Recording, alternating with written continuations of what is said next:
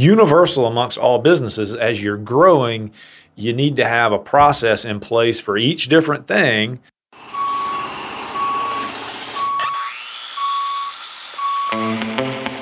Welcome to Biz Build Podcast, presented to you by the good folks here at Diamondback Tool Company. I'm the host of the show, Damani, head of sales and media for Diamondback Tool Belts. Follow me at Diamondback_Damani, that's D-A-M-A-N-I, on Instagram. I'm here, as I will be on every episode, with Connor Crook, CEO of Diamondback Tool Belts. Follow him on Instagram at diamondback.toolbelts. The purpose of Biz Build is to provide listeners an inside track on what it takes to build a business. It is our hope that you can learn from our successes and pitfalls and siphon knowledge from our various expertise so that you can get an edge in the business of building something great. If you want something. And with an email, you can actually take the time to write out your complete thought, because when you send a DM or a text, a lot of times you're trying to be quick and something may get lost or in the translation there. So then that's going to lead to that second I'm sorry, what did you mean? Mm-hmm. And so that's, again, we're getting a little bit out of the context of what we're doing here at Diamondback, but I think it's a lesson for people in business. Try to be as professional as you can with your communications. Try to think through your communications before you make them, so that when the other person receives them, there's not a lot of ambiguity. That's something we talked about on an episode earlier when we were talking about contracts. Just to bring it back home to the root, I guess one of the things that any business owner is going to deal with is how different people are and how different they communicate within the customer realm. At the end of the day, I'm going to respond to every DM I get, every email I get. I'm going to be polite, no matter how annoying I might feel the message may be, because I could just be feeling a certain way that day. I'm man enough to admit that it could be my time of the month. So I'm going to respond to all those things, and I'm going to be as polite as possible, and I'm always going to give the person an opportunity to communicate what it is that what their true need is. Because if a customer has taken the time in their day to reach out to me, that means something to them. That was their time. And so whether or not they're slightly slow or angry or whatever, I need to respect the fact that they took that time, and I want to respond to them. And the tone of my response oftentimes determines what comes back to me. So in business, if a person sends me a nasty email, right? If I immediately become offended and then I respond back in a way that's subtly offended, then that's going to continue to escalate in the email chain. Sure. The old story in the legal world was that the joke is that email has become a downfall for the legal profession, because in the olden days, every lawyer had a secretary. And the lawyer would dictate a letter into their little tape player, hand it off to the secretary, who would then type it up, and who would then walk into the lawyer's office and say, "Do you really want me to send this?" And if the lawyer said, "Heck yeah, send it to that SOB," the secretary would say, "Okay." She'd go back to her office and put it in a drawer and wait for Monday. Right. Unfortunately, with email, we skip that filter. And a lot of times we send emails that in hindsight may have not been very wise. Right. And so, for me, didn't communicate what we truly meant. For me personally, I kind of have a strategy on that. If somebody sends me an email that really gets me hot, I write a response and I close it. Right. Put it in the draft. It's still there. It's a draft in your email. You can go back and find it the next day. And, then the next day, after that 24-hour cooling off period, you go back and you look at the email and you say, I really want to send that? Right. And usually you're going to soften it up a little bit. You want to get the point across. Hey, I'm upset about what you said, and and this is how I see the situation, but don't fan the flame. It just keeps going up and up and up. It just keeps getting ratcheted up, and then you end up in a situation where it doesn't work out for anybody. One thing that I found, too, is that if I'm very clear about my intention early in an email, that helps things out. One of the phrases I say all the time is, it's just as important to me as it is to you that you get your product and you're happy with it.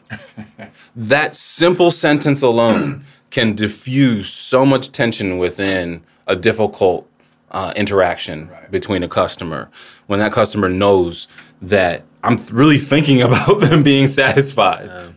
And especially in this world, we're talking about DMs and emails and things that are so impersonal, right?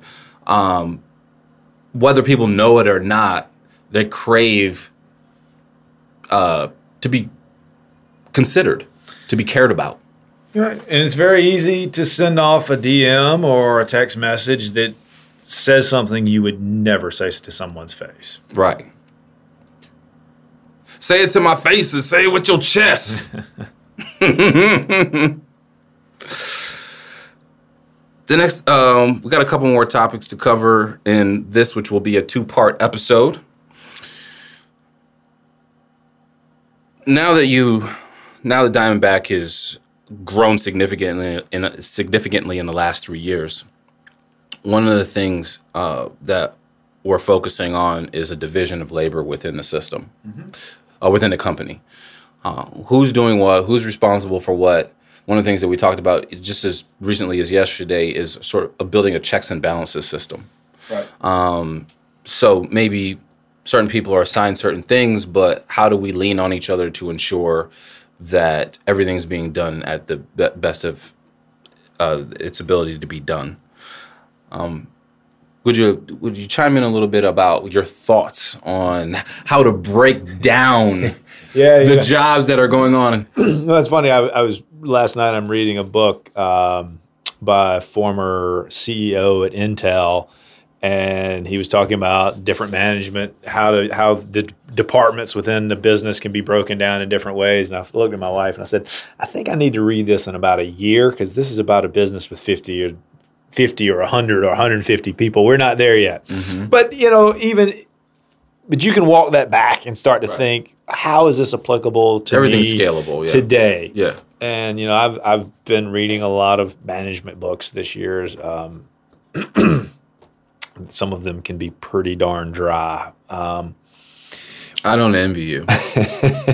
It's not something I've ever done. And so you can't just assume that, hey, I'm a pretty good guy, I can figure this out. You always have to be trying to educate yourself. I've always looked at employees like a soccer team, right? So, or a basketball team or whatever. Sure. Like if you're a striker, your main purpose is to score goals, but that doesn't mean you don't play defense. Right. And that's an analogy that gets used throughout the literature, is that when you're a young company, a small company, there's 3 of us here. We're adding a couple of folks now in different roles. You're hiring athletes. Mm-hmm. And so think about that kid who plays football in high school, and he's just an amazing athlete. Mm.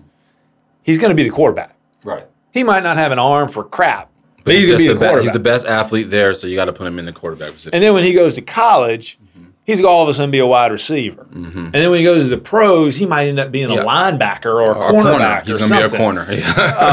Just because there are people who are better at that specific thing. So when you're a small company, you're starting out and you're like, okay, I'm pretty good at these 3 things. I need to find somebody who's pretty good at these other 3 things, and somebody else who's pretty good at these other 3 things. And then we got a team. Mm. We can all kind of share responsibilities a little bit. Nobody's an expert at anything, but we're all competent. Right. And so, here at Diamondback, we've kind of got, I'm handling a certain part of the stuff. You're handling the customer service and some of the sales and marketing. We work together on some of those things. And Tim is working on fulfilling orders and getting product in the door. And I help him a little bit with that. And you're giving him some help with that. And we all kind of have our kingdoms, but we realize none of us are really experts at any of it. So we kind of have to share things around. Well, as we add people, and as any business starts adding people, then you want to start moving to that next level of competency where you say, you know what, the hole that we have right now is whatever it is. for us, with marketing, we said none of us are expert marketers. Let's hire a marketing firm and we'll kind of interact with them and let them kind of really carry the load. So there's always the possibility of using a subcontractor for something like that. It's always nice to be able to tell somebody your vision and then have them execute it as well. There's no reason to relearn everything or reinvent the wheel if you can pay somebody to do that for you and you have the means to do that. And even if you don't think you have the means to do it, you'd be amazed when you sit back and think about it. Okay, if I pay somebody to do that, that's going to really hurt, but that's going to free me up to spend more time selling stuff. Right. So that we can increase our revenue. So I got to make that investment. I got to make that sacrifice. I think the key thing there too, also, just to interject real quick, is when you do hire someone or pay someone to do something, there is a level of understanding you still must have to have about what it is that they're doing. Sure. To ensure that you're not A, getting taken advantage of, and B, you're getting exactly what you want out of them or maximizing their particular talents. I sort of look at it like in the music industry, you have the producer who may not be the best mixing engineer, who may not be the best audio engineer, definitely doesn't play the best guitar or piano in the room, but can probably play a little guitar, a little piano, can mix, can engineer a little bit.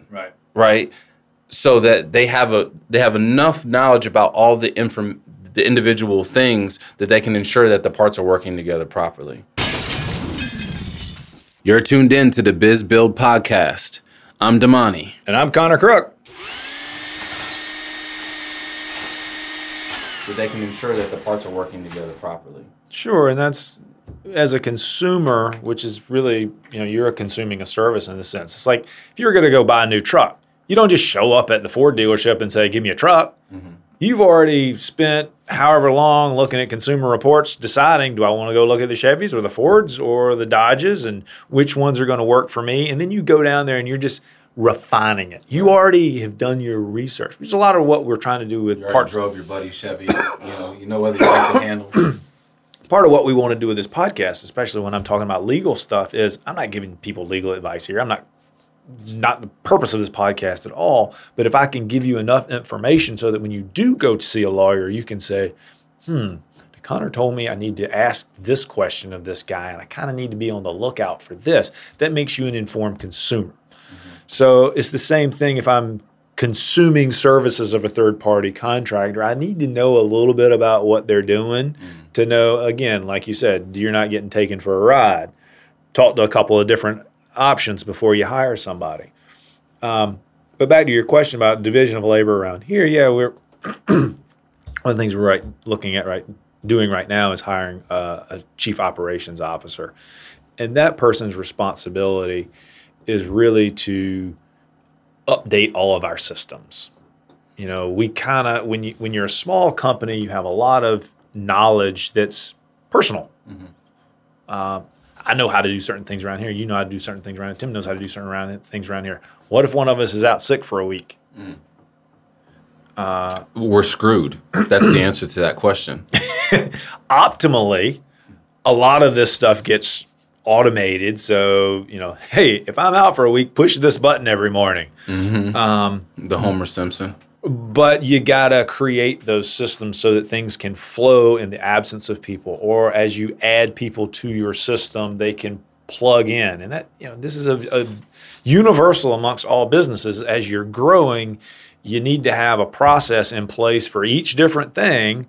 Say you're a trim carpenter. This is how we trim windows. This is how we trim doors. This is how we install a stairwell, everything from the treads to the skirts. And you have to have all of those things. And in a best case scenario, you have them written down somewhere with nice little pictographs and everything explaining it, so that someone new comes on, you say, this is how we do it. Right. And you're going to do this step within it.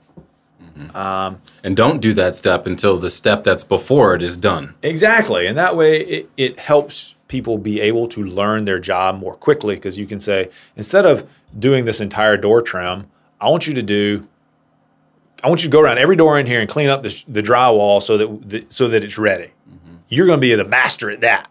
Right. And then a couple of weeks later, it's like, okay, this is what I want you to do. I want you to do the next step on every door in here so that you master that step before moving on to the next one. And it also makes the overall process more efficient. In doing that as well, you then appreciate the steps that come before you and understand why they're important in the scope of the entire process. Right. I saw a message from Zach Detmore, who's a big character on Instagram. He said, shout out Zach, who does crazy good work. He said one of the best things he ever did was as a high school kid, he was a painter.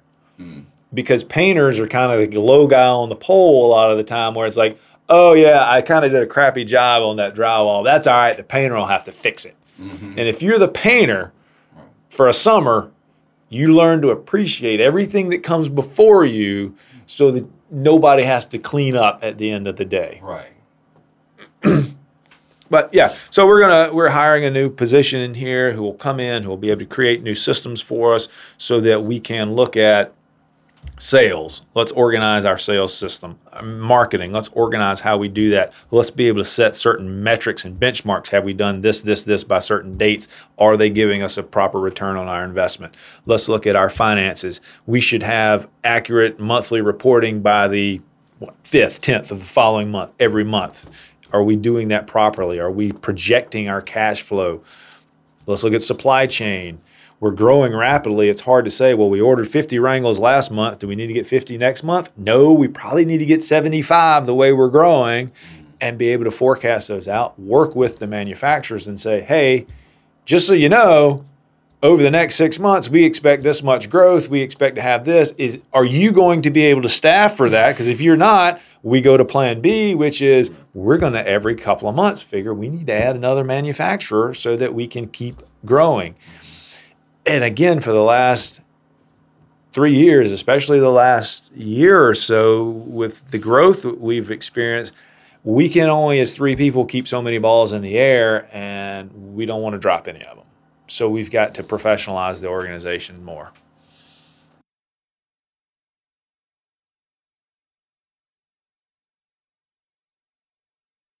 Talking about growth, we're talking about expansion, we're talking about surviving the crazy rigmarole, pitfalls, and challenges every day of running a business, hoping that you can learn a little bit from what we're experiencing and apply that to the business that you're currently running or a business that you would like to start. If you ever have any suggestions for topics that you would like to hear on the BizBuild podcast, please hit us up, send us an email.